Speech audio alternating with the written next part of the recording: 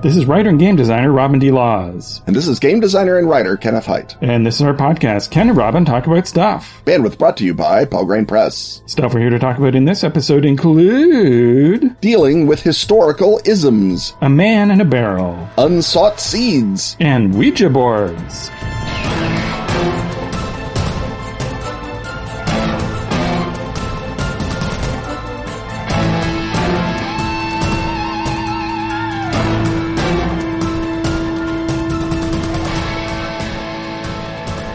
Although most Renaissance fairs aren't happening in 2020, you can still bring all the excitement to your table. Minus the jousting and roast turkey legs. During the month of September, our friends at Atlas Games are offering their card game Ren Fair at 40% off with code PANTALOONS. In Ren Fair, you play characters who want to have the best historically accurate costume at the fair, but lack the funds to do it. Earn coins by competing challenges, then buy choice items for your own costume. Thwart your opponents by playing clashing garment items on them. Short pantaloons and a sequined halter top? Egad! Stackable transparent costume cards let you see your character's outfit and your points too. Ren Fair plays 2 to 4 people, ages 13 plus, in about an hour. Learn more about Ren Fair or order your copy at atlas-games.com/renfair. That's fair with an E. Hip, hip, huzzah!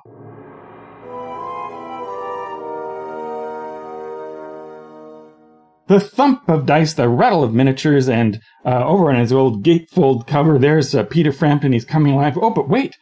Peter Frampton is stroking his chin over an increasingly on-point question. And that question is posed by Philippe Marcel, a beloved Patreon backer. And he says, Ken always says, always start with Earth.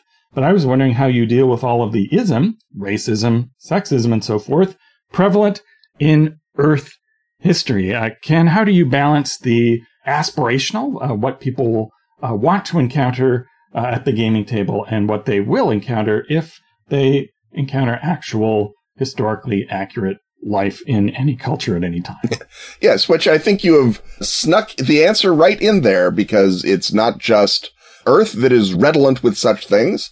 Most fantasy worlds even are redolent with such things, being merely inferior copies of Earth. The answer as to how you deal with fraught issues in game is the same way you deal with any fraught issue in game. You talk it out with your players ahead of time. So, for example, if you're running Chris Spivey's amazing Call of Cthulhu, Trail of Cthulhu setting, Harlem Unbound, racism is presumed to be front and center in the game. It's a core component of the horror. And so, therefore, if the players have signed off to play Harlem Unbound, then yes, racism is but one of the horrors they wish to encounter. And it is up to you to do it in a historically grounded way that nonetheless remains something at the table that the players have signed up for. And that is true whether the topic is racism or violence or body horror or whatever it is, because plenty of topics cause plenty of squick at plenty of tables. And that is basically the grounding. Chris gives you lots of good guidelines for how to treat it and play it and operate within it in Harlem Unbound. Other good games that focus on this question. So, for example, Bluebeard's Bride is a feminist game basically about violence to women. It also has plenty of handles on it as you play at the table, because the goal of the game is to put you into contact with that specific element of society presented as the grotesque horror that it in fact is. Other games may not. So if you are saying we're going to play a fun steampunk game with all top hats and goggles, and we'd really rather not deal with crushing poverty and anti-Irish prejudice, then that's what you're going to do at the table. And it's just going to be like, oh, look at that. It's going to be exactly like the fiction written in the Victorian era, because the fiction in the Victorian era was not self-reflective and thinking very, very hard about the unjustness of everyone's position. They were just going off and fighting a giant blimp monster somewhere in the heathen Congo, and everyone was having fun. And if that's the table you want to play, then that's the table you can play very, very easily. The advantage of Earth is we have every possible version of dealing with the isms already set out for us in history and by historical literature. So, for example, there are things written in the 1890s by, let's say, the Chinese that felt maybe not as much like being the subject of adventures for colonialist European guys. And even you can deturn a thoroughly racist fiction of at least the Edwardian era, like Fu Manchu, because even Sax Rohmer, who is writing a racist villain, gives the villain faultlessly anti-colonial motives. So simply up the degree of either player sympathy or player character sympathy, if that's a thing, for Fu Manchu, and you can present Fu Manchu as a presence in your game, no more and no less bad than, let's say, the Imperial Japanese or the Imperial British. He's just one more Imperial player. And the fact that he's got a zoo of giant bugs is just, some people have ironclads, some people have zoos of giant bugs, Robin. Your defense dollars go where they will. And that's basically, it's sort of the zeroth meta level structure of get your players buy-in. And that's true of anything that's going to happen at the table that might cause distress or ruction, right? Right. And this is ultimately subjective. There is no way that you can argue someone into or out of accepting a given element in their games. And at present, I think we're hearing more certainly from people who want to draw lines more restrictively and consider, for example, having game stats where your culture or species, or as D&D will still call it, race, affects what you can do. Anything, there's some people who don't want any indication that your character's biological heritage has anything to do with their game stats. And the only way to deal with something that, even if you think that's not how I would do it, but if they're players in your game and you want to keep them as players in your game, you may want to find out where people's lines are. Their lines will, by definition, be different than yours. And if you want to have them in your game, you're going to have to say, well, what do you want to see instead of that? And I think we can sort of divide this into two possible approaches, which you both alluded to, and I'm going to name. And one is the didactic version that recognizes the prevalence of historical racism and misogyny and so forth, and has the characters in the world behave accordingly. And then there's the aspirational one, in which you are saying, well, this is just going to be a fun version of this. We're going to start off by acknowledging that in the real 1890s, there were all sorts of problems, but we're going to deal with them lightly. We're going to acknowledge that they exist, but you're never going to have to confront them in an unpleasant way, which is basically how, even today, a television series or movie will typically deal in an otherwise escapist work with the fact that it's set in a historical period. So you will have, for example, all of these sympathetic main characters will have enlightened attitudes that are more like the attitudes of 2020 than of 1930 or 1895 or so forth. And also another thing you can do is just say, well, in this game, if you want, we're going to have non-traditional casting. So in the theater for decades, the heritage of the actors matters very little in Shakespeare or anything that isn't strictly naturalistic, and you will see completely multicultural, multiracial casts. And the fact that Gertrude is played by a black actor and Hamlet is played by a South Asian actor, you don't literally go, well, why are these people related? You just go, the actors are playing these parts and that's all there is to it. And we're just not going to worry about that. Increasingly, we're now starting to see... And why are either of them in Denmark? You don't ask that question. And why are they in Denmark? It's just, we're just going to treat that as a conceit. It's a non-issue. And increasingly, we're starting to see that in film as well. The new David Copperfield movie by Armando Iannucci uses non-traditional casting. The show The Great with Elle Fanning playing Catherine the Great, again, they just use non-traditional casting, and that's all there is to it. And so you can just say, well, my character in the Paris section of The Yellow King 1895 looks kind of like me. I'm Asian, that character is Asian, and no one's ever going to bring it up or wonder whether it's logical that I would be the scion of a wealthy American family. It's just this character is played by Hong Chow. And here's a picture of her, and that's the deal. And you also can just sort of specify, well, we acknowledge that in real life, this particular occult movement is heavily racist. I can treat them as bad guys, or I can not have them appear in the game. Which do you prefer? So that people are only confronting things in the way that they want to. And you also still have to recognize, I think, that people's desire to encounter things might change from when they buy into something. That might change from night to night as to what they want to deal with. And so when I sort of approach stuff like this, it's like, well, here's a city full of warriors, and it's a martial city where all the armies meet together.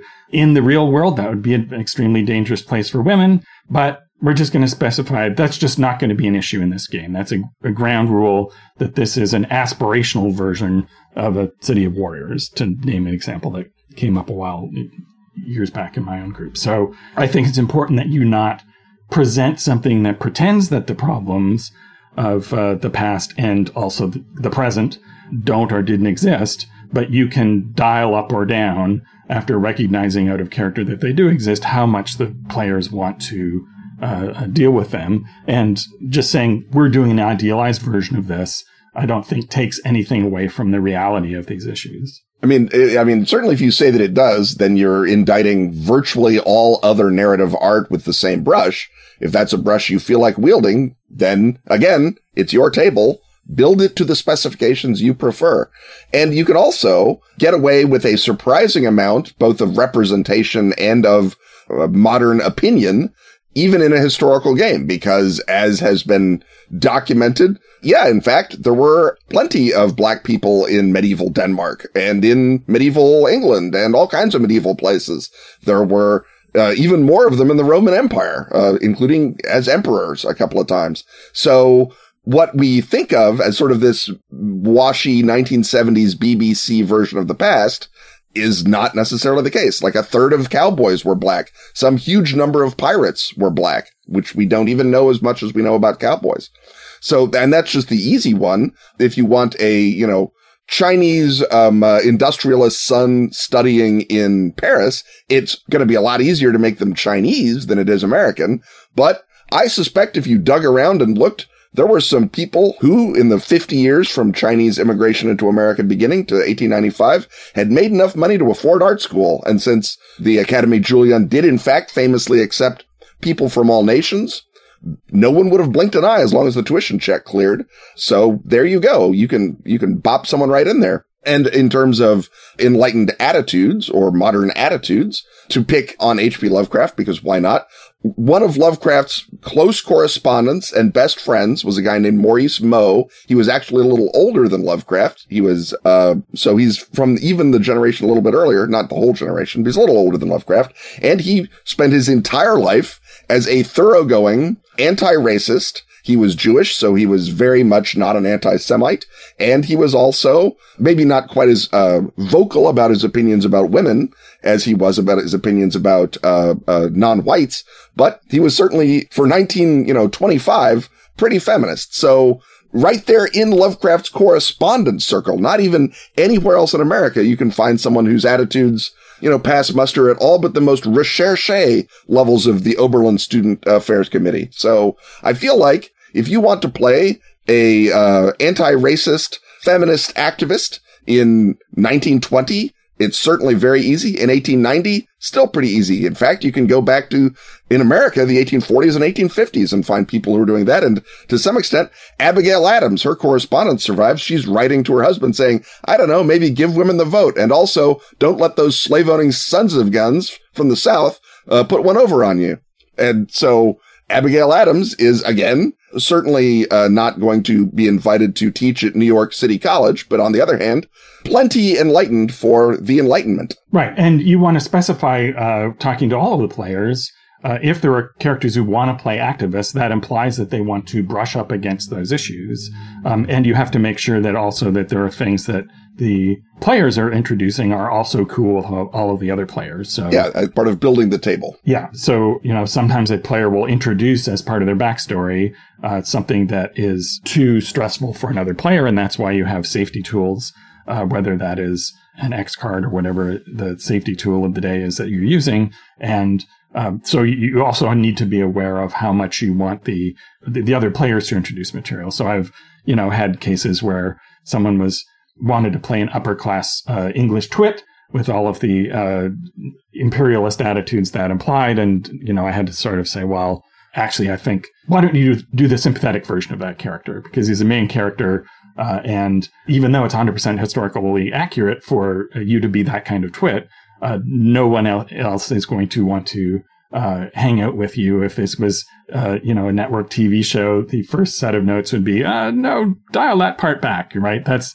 maybe the walk-on villains who then get immediately eaten by the tiger and or Shoggoth might briefly indicate that they have those attitudes, but maybe do a more likable version of that character. And again, with goodwill amongst everybody, you can have things like that happen at the table in the sort of, Spock, you half-human computer, blah, so the casual racism of, say, Star Trek in 1967 was acceptable and is probably still acceptable at the table, or rather at most tables. So if people want to make fun of Vulcans and use what on Earth would have been harmful ethnic stereotyping, go right ahead. And in some tables, you can make jokes about elves or dwarves and everyone's cool with it. In other tables, they will say, these are, problematic depictions of German immigrants and we shouldn't make fun of dwarves. And you say, fine, that's what we won't do.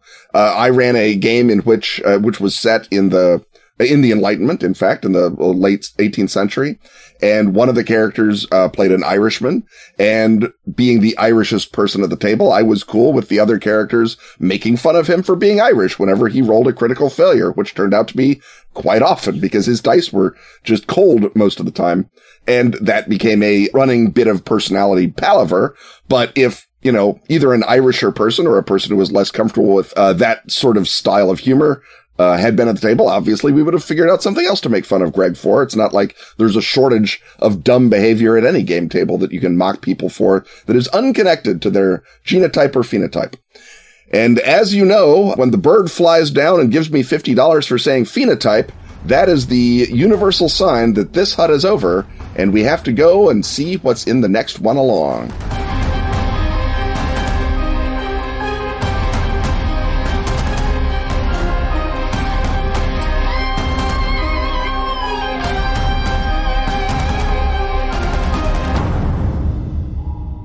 Hey, 13th Age adventurers. Whether your one unique thing is a robot hand or a deck of many futures. Whether you're friends with the Diabolist or frenemies with the Great Gold Worm. All are eventually drawn to one dark lure. The Underworld. The vast and mysterious realms that lie beneath the Dragon Empire. Deep within the Underworld lie adventure and treasure, as well as disaster and death. But what is reward without risk? With the Book of the Underworld designer Gareth Ryder Hanrahan reveals the Underworld secrets for 13th Age, including the lands of the Underworld, the Underland, the kingdoms of the Hollow Realms, and what lies within the deeps. The mighty dwarven city of Forge. The domains of the Silverfolk Elves. The threats of Malice, the Drowfort. And the four kingdoms of the Mechanical Sun. Forgotten Gods, the Gnome Academy of Magic, monsters, magic treasure, and more. For a limited time, get 10% off in print or PDF at the Pelgrane store with a voucher code StuffWorld. You will need the extra gold pieces for ropes and pulleys. That's the Book of the Underworld for 13th Age, voucher code StuffWorld at PelgranePress.com.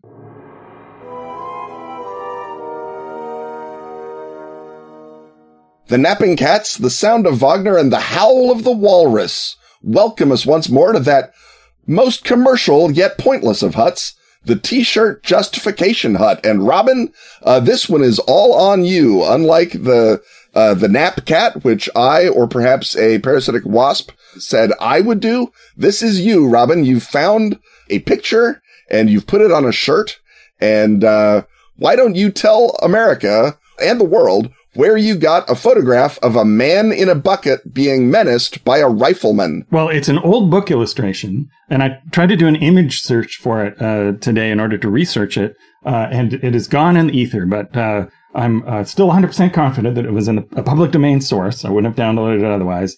So this is an image of looks like 19th century attire, I'm going to say, judging by the jaunty bow tie. It could almost be somewhat Poe-like. And what we're looking at is a a man with a mustache. He has almost sort of a John Wilkes Booth kind of vibe about him. He's carrying a rifle, and he has another man in a barrel. And I'm going to guess that this is a wine barrel for crushing grapes. So not the barrel, the sideways barrel that the wine will ultimately be aged in, but rather a grape stomping barrel with a nice lid on it. And the man with the rifle is looking unsympathetically at the man inside the barrel, who is pleading, no doubt, for his life, or at least not to be sealed into the barrel. And so this became the basis of our 3 points in negotiation shirt. And so, Ken, we can go either one way or the other with this. We can either talk about negotiation in game and how to do it as a player, or we can create a scenario around the incident suggested by the man in the barrel. So which way do you want to go in promoting our merch store? Well, it is much to be regretted that you did not find the secret origin of the man in barrel, because I feel like I prefer to start, as you might guess, from, the facts on the ground, the engravings. So I'm happy to discuss either one, but I think if we're going to discuss the story of the man in the barrel, we should maybe include some negotiation just to doubly justify the shirt. What do you say about that? Very well. Negotiate away. All right. So I feel like this barrel situation is a situation, and, as you say, you see the sort of 18th century vibe. I feel like this is one of those sort of latter-day Twain, early Bierce sort of stories where someone starts something and it gets more and more dire for them as they fail their negotiation each time. So I feel like these two men met on the street, maybe in San Francisco or Denver or some bustling metropolis of the American West, maybe in a town in the Midlands in England, where the factories are burgeoning. And they entered into a series of bets or a series of contests. And the man in the let's see, we'll call Mr. Mustache and Mr. Temple, because you can see that he's got some sort of gray on his temples, the other guy. So Mr. Temple, I think, starts it, because that's how these things work, is Mr. Temple is feeling full of himself, and he accosts or stumbles into Mr. Mustache, and he presents what he thinks is going to be a lead pipe cinch to try and rook Mr. Mustache, but he fails. Robin, do you have thoughts on presenting failed con games or failed come-ons? Do you think that's a fail-forward situation, as the kids like to say? You have thrown me this ball, so let me take it. So in order to make this useful in a game, I think what we're looking at here is, well, first of all, this could just be an illustration from a game of Skullduggery, which is Pelgrane's generic version of the Dying Earth rules, which is all about comeuppance. And this could absolutely be something that happens as one character continues to one-up the other over a series of bets in 1870s, 1880s San Francisco, let's say. Right. But in order to make it useful for a role-playing scenario, this presumably is the antecedent action for something that we are going to investigate. And so I think clearly what we, the characters in the Barbary Coast, have been called upon to investigate is the disappearance of the man in the barrel. And we can go one of two ways on this. We can either make this the apparent incident that people heard Mr. Mustache leading away Mr. Temple, leading him down into the grape storage area in the winery where the disused grape barrels were. And the presumption is that Mr. Temple was sealed in the barrel by Mr. Mustache. And therefore, if you go and investigate that, you will find that something else happened. That you find Mr. Mustache, he denies putting him in the barrel, and that he disappeared by some other means. And that way, we have that sort of image, we have that thing, we have the discussion of the series of bets in which Mr. Temple repeatedly tried to swindle Mr. Mustache. Perhaps Mr. Mustache came upon Mr. Temple years after having originally been swindled and took him down to the basement. And he says, well, as far as I'm concerned, it certainly was my intention for him to die in that barrel. But later, my darling fiancée told me to relent. And therefore, I went on down to the barrel to free Mr. Temple. And when I looked for Mr. Temple, he was gone. And so the next question then for the players to investigate is who else was Mr. Temple attempting to swindle? What would he be doing in San Francisco and the Barbary Coast? And what sort of nerd trope element do we want to add to this to make it a weird or supernatural mystery? So what other entity or force do you think that Mr. Temple could possibly have angered by attempting to hornswoggle it? Okay, I think that we can begin to sort of separate our options out and play with them, see which one we like better. Either Mr. Temple is one of the fictive devils who attempts to get the best of people, and in so many stories is instead gotten the best of and jammed into let's say a vat that has been used exclusively to prepare communion wine. And that is why he could not get out, because the sacredness of the grapes prevented Mr. Temple, who was, in fairness, a minor or a best middle management devil from escaping. And so Mr. Mustache, perhaps unwittingly, perhaps wittingly, had the devil penned up in a wine vat for some period of time.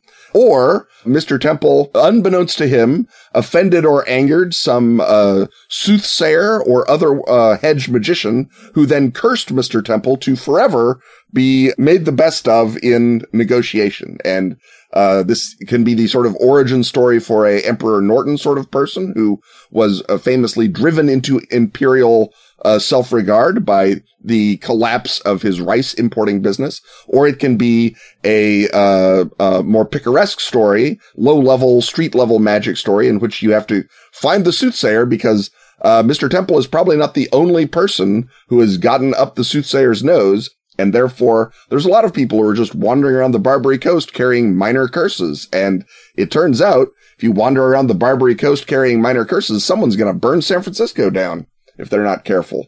And that's what you have to investigate. So either Mr. Temple is the supernatural entity and it was just buffaloed by Yankee cunning and ingenuity and a rifle, or the supernatural entity brushed Mr. Temple and caused his unfortunate situation. I'm going to meld those two a little together a bit. The idea of being hired by one low-level devil in disguise to go and rescue another low-level devil has some picaresque appeal to it, I have to say. But at the end of the day, that's a Mr. Johnson story. Mm-hmm. And the players, I think, are going to be annoyed when they find out that they're helping the devil. But if Mr. Temple has been given a curse and he knows that what he needs to do in order to transfer the curse of terrible luck to somebody else is to find someone who is attempting to swindle him, and that he can therefore cause them to take on the curse by also acting in bad faith. And so he's been cursed by a soothsayer. In this version, the soothsayer is like long ago. Could even be, we could make Mr. Temple unnaturally youthful, right? This could have been something that he's suffered in ancient Rome, say, for example, and he's will live in boredom and inconvenience and pain and annoyance until he can transfer the curse to somebody else. And then he'll live out the rest of his natural span, maybe another 20, 30 years, but at least he'll have a little while of happiness after he transfers the curse. So his attempt then is to find someone who wants to swindle him with a promise of magic. So he's been telling people, I have this magical ability, and we'll have a series of bets. And he keeps waiting for someone to hit him with a dishonest bet, and he can then transfer the curse to. And so the reason that he was engaging with Mr. Mustache in a series of bets was he was trying to get this honest rifle-toting American to try and somehow cheat him out of his magical ability. But because he was a steadfast son of the prairie, he refused to do so, to the point, even after Mr. Temple antagonized him to the point of having him stuffed in a barrel, he still refused to cheat him. And in fact, that is why he stuffed him in a barrel, is that he realized, you're attempting, sir, to traduce my good morals, and perhaps even suspected him of being a devil, which he might say to the players in order to get that image in there. But in fact, by the time the players find out what's going on, the curse has been transferred to someone else in San Francisco, someone that they... Mr. Temple's second guess, it turns out indeed to be someone who wanted to cheat him, because that would not have been hard in San Francisco in the 1880s. Exactly. And so our next, the question of the final mystery is, who has the curse been transferred to? someone who is actually now holding Mr. Temple, trying to get him to take the curse back. So who do you have in mind, Ken, as the ultimate antagonist that the players have to go to? And so why do they want to rescue Mr. Temple, though? We're running into one of those motivational issues. Why do they care enough about Mr. Temple then to want? I guess the easiest one is someone who cares about Mr. Temple has a reward for him, perhaps a enterprising journalist who is writing stories of the weird, perhaps even Ambrose Bierce himself. Can we bend history to get Ambrose Bierce in this story? I'm absolutely certain we can bend history. It's not even that bendy because Ambrose Bierce is in San Francisco and he's a newspaper columnist and he's desperate for material. So yeah, he's heard through his rumor mill that there's a devil or an immortal. He's got two different versions of the story. They're maybe from ancient Rome, maybe from a different lost city that no one knows anything about. And he wants to interview the guy and find him. And he's willing to give you $20 and free want ads for a year if you'll go and find Mr. Temple. You that's also when free want ads for a year was worth something. That was a good deal. You also, of course, might have, a woman who took pity on Mr. Temple because she saw him schlemiling his way through San Francisco. It might even be the sister of Mr. Mustache, who, if we recall, a good woman impelled him to open up the barrel and maybe let Mr. Temple out. Or to check on Mr. Temple. And so, the good woman might have, bent the player's heart or melted it a little bit, or she might have $20, who can say? Or the players might track down word that there is an immortal wandering around San Francisco, and they may have their own questions, Bierce style or otherwise, for this immortal that they know through, divination or tarot tree or however that, there's a guy wandering around San Francisco who fell off Drake's boat, and he therefore knows where Drake buried his treasure. And if you could just, do him a favor, he would tell you the location of the treasure. And that might have been a thing that Mr. Temple has left out there to attract swindlers to him, or it might be a real steer, and we don't know. But if Mr. Temple is an immortal, he surely knows something that active occultist player characters might want to. Perhaps there's an immortal gunslinger, and there's no way to stop him from hunting the player characters. But if they can get Mr. Temple's curse onto him, maybe that would be the solution to their problem. So now we just need sort of an antagonist for the final scene. Who in San Francisco in this period would be a good person to have received the curse and be holding Mr. Temple prisoner in a futile attempt to get the curse transferred out of him? How about the person who has received the curse is the actual and historical Tom Sawyer, who was a fireman in San Francisco in the 1860s, and then he retired from the fireman to become a customs inspector, and now he's a customs inspector in the San Francisco Customs House. And he may have disagreed with Mr. Temple about whether or not a certain item could be imported, and officiously used his power to get Mr. Temple to shut up. Mr. Temple, I'm sure, after years of trying this, has got wheedling ways that anger a bureaucrat like Tom Sawyer. But if Tom Sawyer has the curse, it's for sure that what's going to happen is he's going to be hanging out with his old fireman buddies, and indeed he is going to start a fire and burn down the city, despite having saved it many, many times as a young fireman. And so I think you can play games with how mythical a Tom Sawyer is this, because of course the famous Tom Sawyer was a famous scamp and attempter to get around people. So I think if we have our real Tom Sawyer fireman also inclined to talk people into doing his work for him and other ways behave like Tom Sawyer, he can still be a charming by now a rapscallion of middle years. He's in his 50s, I think. But I think he makes a nice historical moment for the player character to stumble over. And then after they've undone the thing, it's not going to be a matter of beating up Tom Sawyer like they could, but it's going to be a matter of figuring out how to deal with the problem magically. And then as a favor, Tom Sawyer tells them about, oh, well, if you think this is bad, you should have seen the salamanders that we keep penned up in a lead tube over in the fire station. And they will say, lead melts, Tom Sawyer. What's wrong with you? He's, oh, yeah, we should probably have done something about that. And off they go on another adventure. Well, if that's another adventure, that's a second scenario based on a t-shirt. And we only do one scenario for a t-shirt. So it's time for us to head into another Hut and/or segment.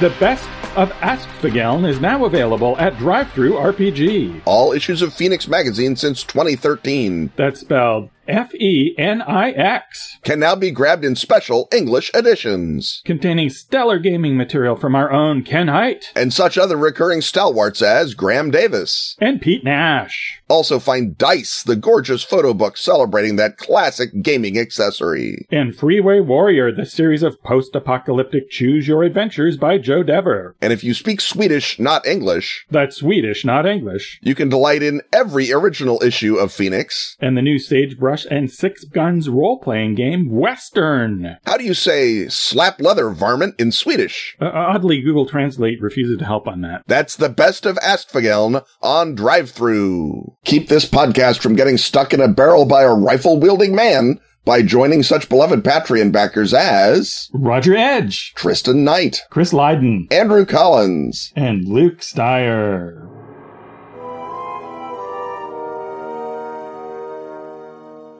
The rattle of the teletype machine, the blatting of the tannoy, the alert signal chironing its way across your television welcome us to a hut that has been ripped from the headlines. And today, beloved Patreon backer Jamie Twine has ripped news from the headlines, saying, people in the UK and elsewhere in the world are being sent unsolicited bags of mystery seeds labeled as jewelry. Theories suggest it's part of some kind of internet scam, but what is the occult or alien truth behind this odd story? And I guess Jamie attached a version of the story from the BBC, but the story, of course, is blown up all over America.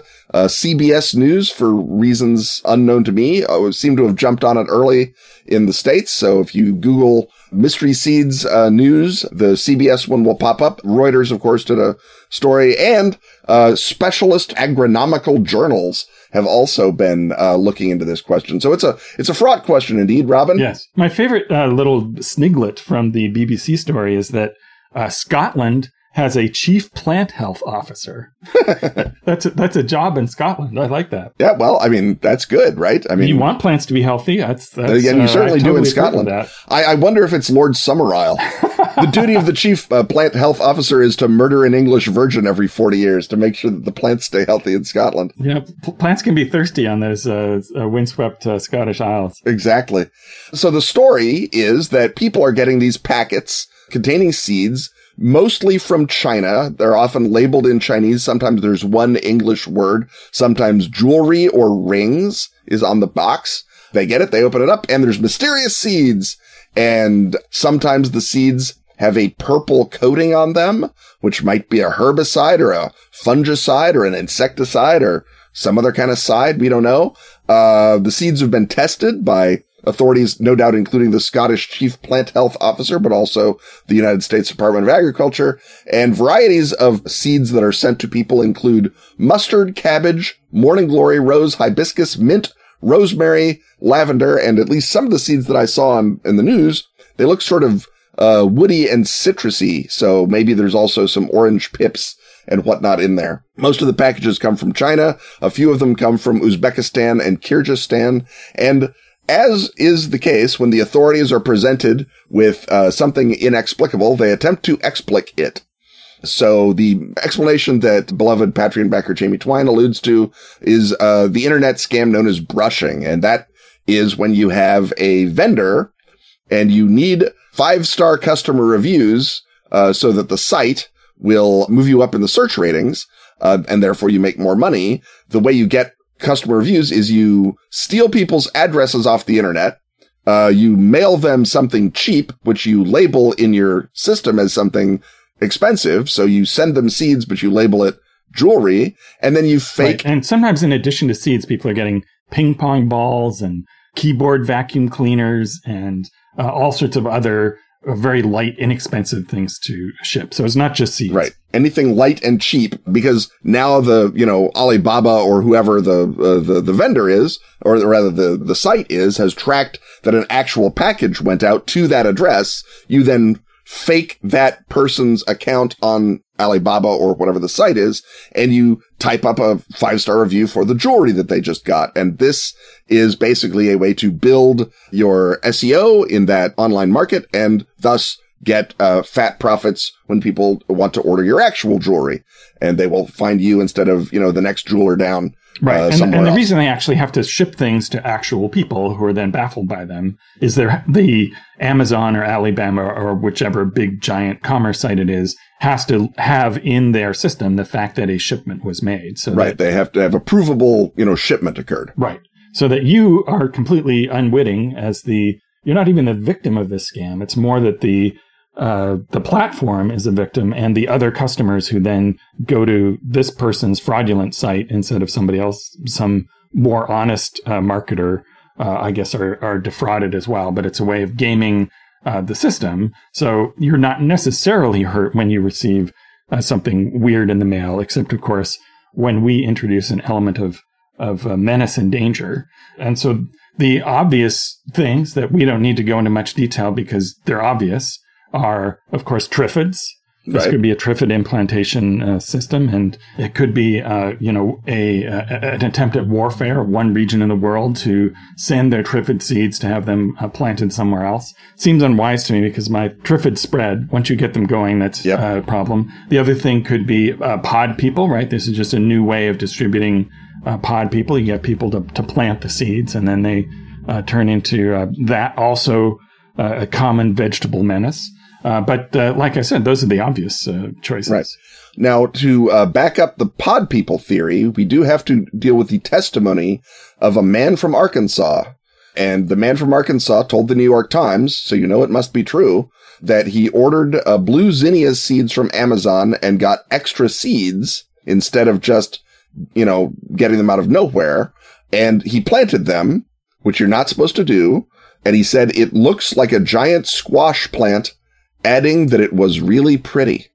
So I think pod people is moving up in the rankings. The reason you're not supposed to plant them, according to health officials from Scotland to Kentucky, is that they are worried about invasive species, because you get a seed that is common as dirt in China, you plant it in the common dirt of Kentucky, and suddenly you're looking at the second coming of kudzu. You're looking at another nightmarish situation. And then other people have speculated that this is either agro-terrorism, the intentional spreading of invasive species to thwart American, or in this case, Scottish agriculture, or, of course, bioterrorism, that, of course, seeds make great little balls of virus. One hardly believes that the Chinese need to be going around faffing around with seed shipments if they want to spread a virus all over the world.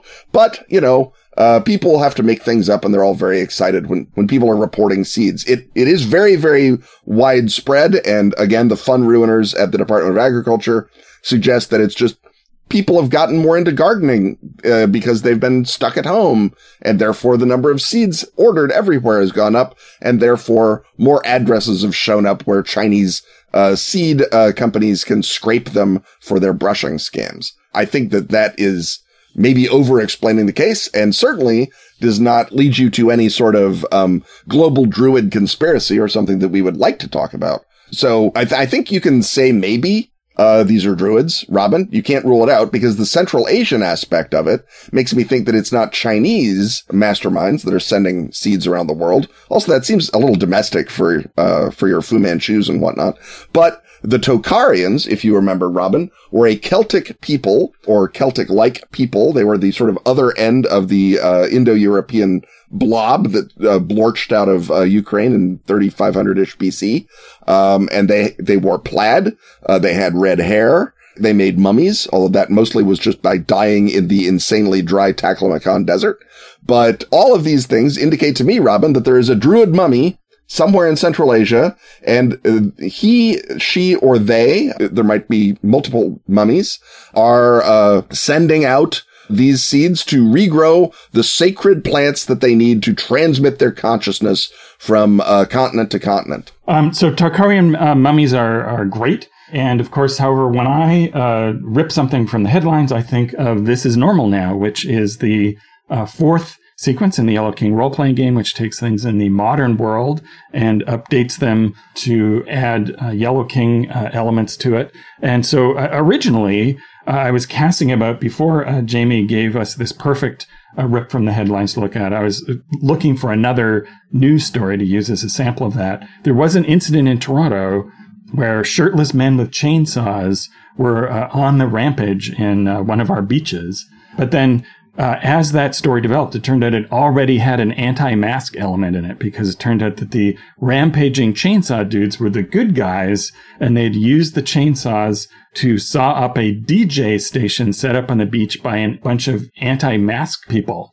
And whenever a story in the news has masks in it, it's no longer suitable for This Is Normal now, because that's already there. You don't need that. Right. And so, and also people just keep saying, no mask, and it distracts you. Yes, exactly. That it's a joke that I will leave to others to do. So in this case, I think that to make it a This Is Normal Now thing, I would go back to brushing and the idea that the conspiracy is attempting to create Carcosan energy connections to people by quasi-stealing their identities by sending them seeds. And then that is then the equivalent of having read the play, or, so you might get the seeds, and wrapped in the seeds is a page of the play. Or perhaps you do plant the seeds against the advice of the chief plant health officer of your region, and they're a particular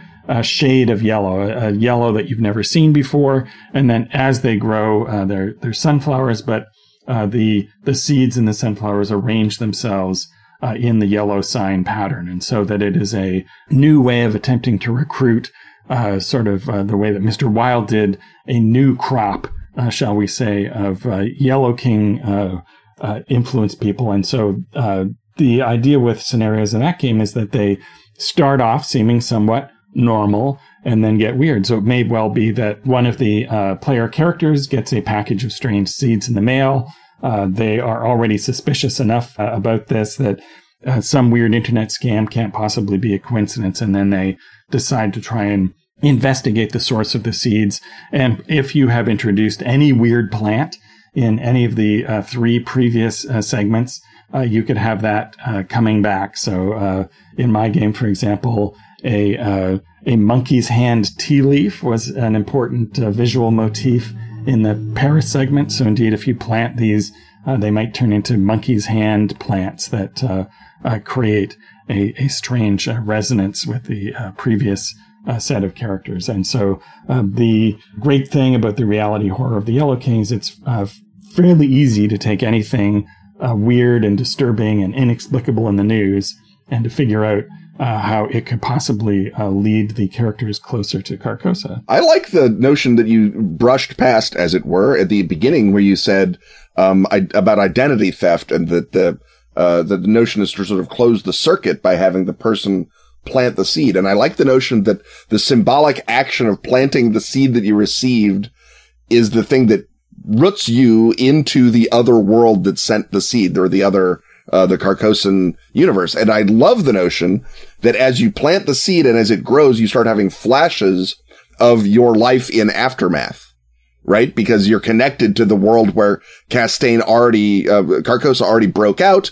The Castaigne influence has been all over America and Canada. And you have the sort of flashes, and you, the player character in your life, don't understand why you're having these flashes of this other world. But you, the player, are like, oh my God, the seeds have linked the worlds somehow. And while you, the player character, were a heroic anti-Carcosan fighter, hundreds, if not thousands, if not tens of thousands of people all across the region have been getting these seeds, and some of them have been planting them. And maybe some of them were old Castaigne resistance diehards, or were missing wizards, or maybe the Brookfield Horticultural Society in Chicago was the equivalent of the Bronx Zoo, and it's where the Castaigne regime planted weird plants from all over the world and attempted to grow Carcosan plants. And the guy who ran that escaped the war crimes trials and is sending seeds to transport his consciousness into a new world and restart the Castaigne regime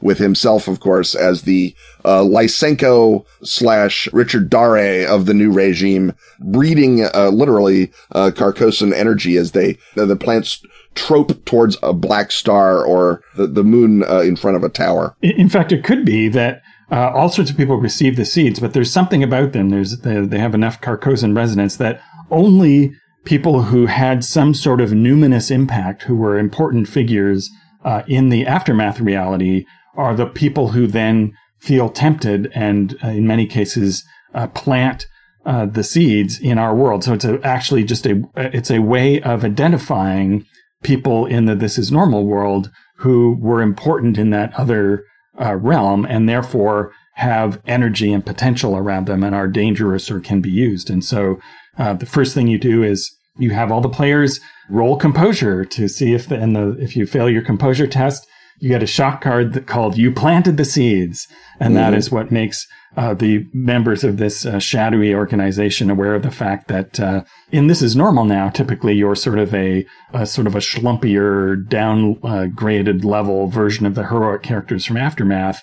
And this is how they're rounding up all the people. And as you discover others who have planted the seeds, they are similarly alternate versions of the key Game Master characters that you encountered in Aftermath. And this doesn't even begin to get into the possibilities, because I believe in This Is Normal now, one of the characters is possibly a weed dispensary operator. The whole notion of seeds of psychogenic, hallucinogenic, otherwise entheogenic plants, if the seeds include cannabis seeds, and they come from Carcosa, and you smoke the weed of Carcosa, do you get visions of the Lake of Holly, et cetera, et cetera? So, over and above the notion of just the seeds being the connection, they also can exist to do the good old occult drug story, which is not quite as hoary as we put on the King in Yellow play, but is certainly something to run, and is going to be in the back of the characters' minds, especially if one of them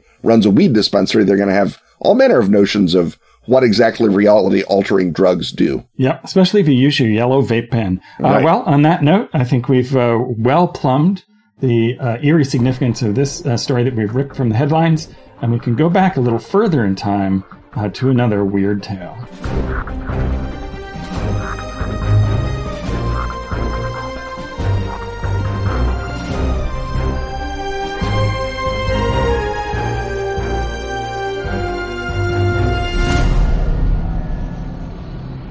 Suit up, agents of Delta Green. Your battle to save humanity from unnatural horrors is going beyond the Beltway. With Delta Green The Labyrinth now shipping in beautiful and weaponizable hardcover to a secure dead drop near you. Written by Delta Green co-creator John Scott Tynes, this all-new collection of organizations dives deep into the fissures of America in the new millennium. From the loathsome servitors of the 1%, to the hard-scrabble faithful of the Rust Belt, from the abusive warrens of the internet, to the lonely chambers of every human heart, from the toxic legacy of the Cold War, to the doomed idealists trapped in a world they cannot save. American life has entered a labyrinth of twisty, turny passages. And while there are many ways in, there is no way out. Unless knowledge is a way out. In which case, find Arc Dream Publishing's Delta Green The Labyrinth at your game purveyor of choice. Disclaimer, knowledge is not a way out.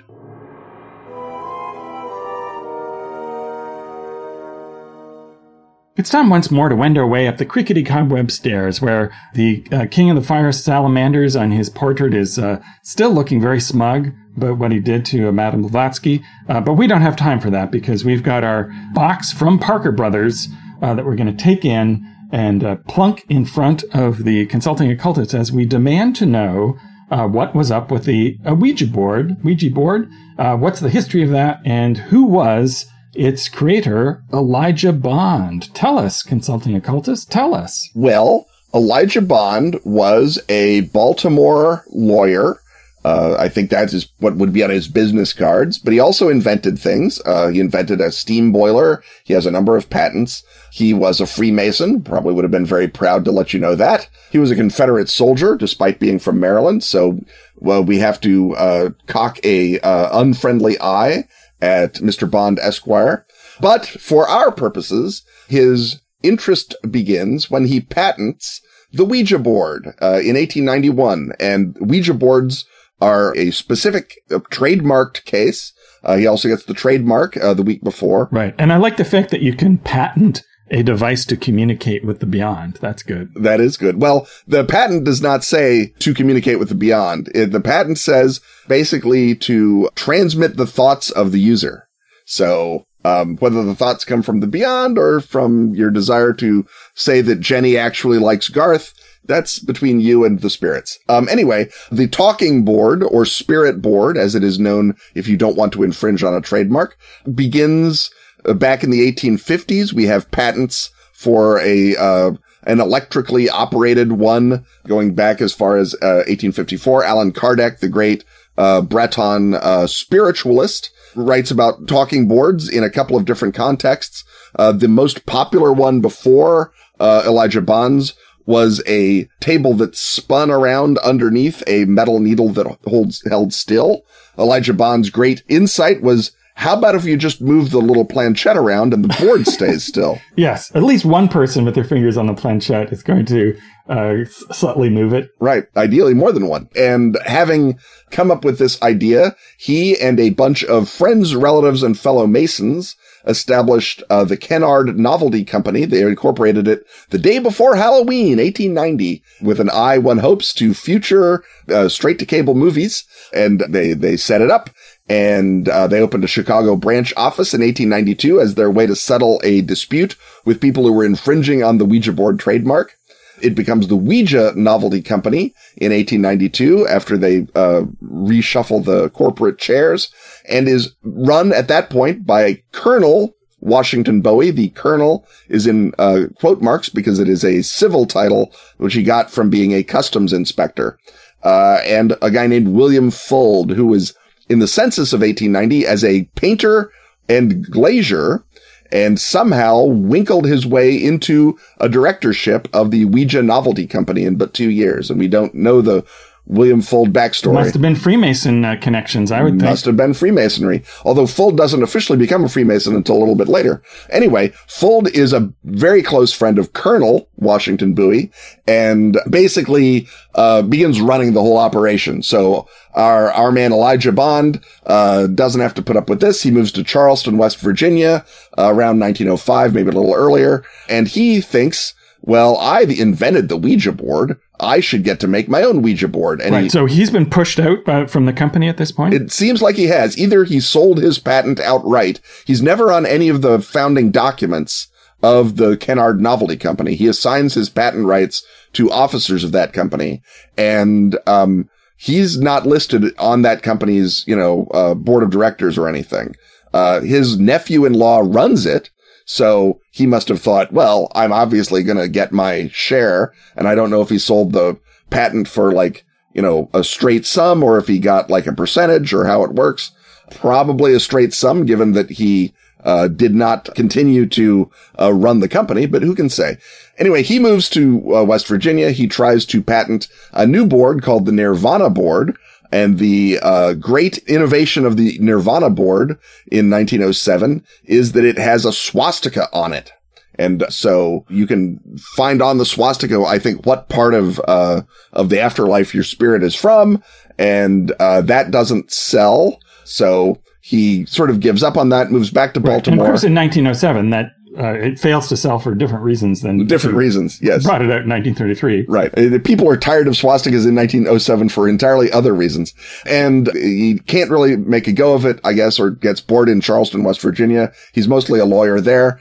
Moves back to Maryland, has a stroke in 1919, and then dies in 1921, and he's buried in a cemetery outside Baltimore, where years later, a man named Robert Murch discovered Elijah Bond's unmarked grave in Greenmount Cemetery, discovered in 2007. And apparently Robert Murch is a guy who gets things done. He's a fixer. And he goes to a monument company and says, build me a monument worthy of Elijah Bond. And he goes to a bunch of area locals. I don't know if he approaches Parker Brothers. I assume they show him the door. But he builds causes to be erected, a gravestone with a Ouija board on it for Elijah Bond's grave. And it gets put up in 2008. And now you can go to Greenmount Cemetery, Baltimore, and listen to the spirits. One assumes the spirit of Elijah Bond, but also whatever other spirits are about, as long as you can hold the planchette sideways, because it's not on the top of the gravestone where you'd think it would be. It's on the side of the gravestone. But it's a lovely monument to a man who, while probably not super lovely, was at least someone who brought innocent joy into teenage sleepover parties. And who could have a better monument than that, Robin? The ongoing adventures of the company, William Fuld gets all of the rights. Colonel Washington Bowie finally transfers all the rights and patents that he's held to Fuld in 1919. And Fuld goes into huge production, builds a 3-story factory with 36,000 square feet of work surface. He tells a newspaper reporter from the Baltimore Sun that he has made $3 million by 1920 off Ouija boards in total profit, which in 1920 was a lot of money. Right. And this is one of the many American periods of spiritualist revival. So right. The post World War I globally became a huge period for seances and talking to the dead in general. And Fuld, by aggressively moving against people who tried to patent other kinds of Ouija boards, managed to keep the market open. He basically discovered someone was selling low-cost Ouija boards and came out with his own low-cost Ouija board. Well, spirits are very vigilant about intellectual property rights. They are. That's one of the things they care about. That and drumming. They're like Metallica in that way. And then in 1927, William Fuld falls off the roof of the Ouija factory and dies. And that is the end of William Fuld. His kids continue the Ouija company. They attempt to launch an electrical Ouija board that lights up in 1933. It turns out in the Depression, people may or may not want to talk to the dead, but they don't want to spend that kind of money to do it. So that fails. The Parker Brothers Company finally buys the patents and trademarks of the Ouija board in 1966. So now if you say something is a Ouija board, you have to get the permission of the Brothers Parker, or, as it happens, of Hasbro, who agglomerated Parker Brothers back in whenever it was that happened. So a beloved international game company, one that also controls, in many ways, yours and my livelihoods, Robin, is now in charge of communication with the dead. And if that doesn't make you feel good, I don't know what can. And they, of course, still license the Ouija name to other media, most notably a series of movies, which I've not seen. Have you seen them? Is one of them by Mike Flanagan, maybe? I think he did the Ouija prequel. Oh, it turns out it is. He did the prequel, Robin. Ouija, Origin of Evil. And apparently people liked that better than they liked the original Ouija, which goes to show, there you go, that's the Godfather 2 of Ouija movies, I guess. Yes. So it is interesting that this major corporation, which produces a product that a lot of people believe to be a doorway to hell, not only sells it, but also licenses a series of movies in which it is revealed to be a doorway to hell. Dun, dun, dun. Well, I mean, that's called marketing, Robin. I mean, if you have a doorway to hell, and we haven't talked about the various doorways to hell scattered across the length and breadth of this fair land, but if you have one, by goodness, why wouldn't you market it? I mean, the devil would want you to. I think even God would want you to. He would say, well, yeah, that's just, that's fair warning. You should tell people. Put up a sign. I think everyone should be on board with telling people that Ouija boards are a doorway to hell. Except, I guess, maybe Parker Brothers. And as you say, they've decided that the devil's money spends just like everybody else's. And so, once again, we see that something that you think of as being very old-timey is old-timey only in the sense that it goes back to the 19th century. And it has always been an interesting case of something that is both a mass market product and something over which an aura of delicious transgression hangs over. But it is sort of more about kids' parties and stuff. Are there people who seriously think of the Ouija board as part of any occult practice, or do you have to invent your own more numinous seeming, less manufactured talking board in order to hold your head up high at the next occultist meeting? I mean, I think you have to sort of break that question apart a little bit, because I think every teenager who plays with a Ouija board at a sleepover, in some part of them, believes that is different than just playing, Monopoly. that it's not the same kind of game, that the game is at the very least a way in which things unsaid can become said. So Jenny does in fact like Garth, whatever it happens to be. And that well, level and it's certainly not a game in the sense that it has no object, right? It's an activity. It's a toy. Mm-hmm. A toy way to hell. And by the way, you'll be glad to know the IRS taxed it as a toy, and the Ouija board company fought that to the Supreme Court. They said, it is not a toy. It is a doorway to hell. And the IRS was like, doorway to hell or not, it's going to pay taxes like a toy. And the Supreme Court did not grant that case certiorari. So according to U.S. tax law, it's a toy. But anyway, I feel like when you play with that toy, you are engaging at the very least in the willingness to believe in the supernatural. And you're playing with that feeling. And whether or not you genuinely believe, I think, may change from second to second as the planchette shifts around and Jenny swears she is not either shoving it, and fun occurs. And the fun is spooky in a way that exists, but I don't think you can quantify. Now, I think real, genuine occultists, boring people who talk about vibrations and read Blavatsky on purpose, I think they basically say, no, it's a toy. Stop messing around. Mostly because with everyone's fingers on it, it's harder to do whatever kind of chicanery they actually want to do to convince you that, no, they've got a channel to the dead. Well, you don't have to hire them if you can just go buy something. Right. You can buy a toy. You can't buy it from Toys R Us anymore, but Amazon, I guess. Right. No, I'm sure you can source a Ouija board any number of places. My Ouija board, by the way, Robin, is sourced from a local artist. I bought it at a horror film festival, and it has images from Scary Things to Do in the Dark on it. So it's the best Ouija board. I think that the sort of Fancy Dan official occultists look down on the folk occult almost as much as Fancy Dan skeptics and people who don't believe in true love or angels or anything fun look down on the folk occult. I think the folk occult gets sort of mocked and spat on by everybody. But if I'm going to say which one is realer, I think Jenny and her friends at the slumber party have just as much claim to being the real occult as any neo-pagan coven or a bunch of theorists about the root races do. So my flag would be planted with Jenny and her friends. Not that I don't love everybody else in the occult world, but I don't think that anyone's got a particularly high horse on which to make fun of other people. Right. And certainly, if you are running a horror scenario with teenage characters, and the first scene is you're at a slumber party with the Ouija board,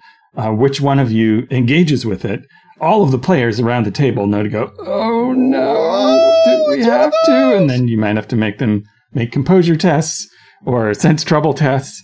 But certainly the player characters, the player characters might not know that it's trouble. You might have to find a way for them to not know that it's trouble, but the characters certainly do. And so that makes ordinary folk horror, which is different than the cinematic folk horror, I think a redolent source for, I don't know, the sort of thing you could make a series of movies, one of which is good. Yeah, I think so. And on that note, I think it's time for us to, let me just check the planchette. Oh, it's saying we've run over time, so. It's saying goodbye. Goodbye.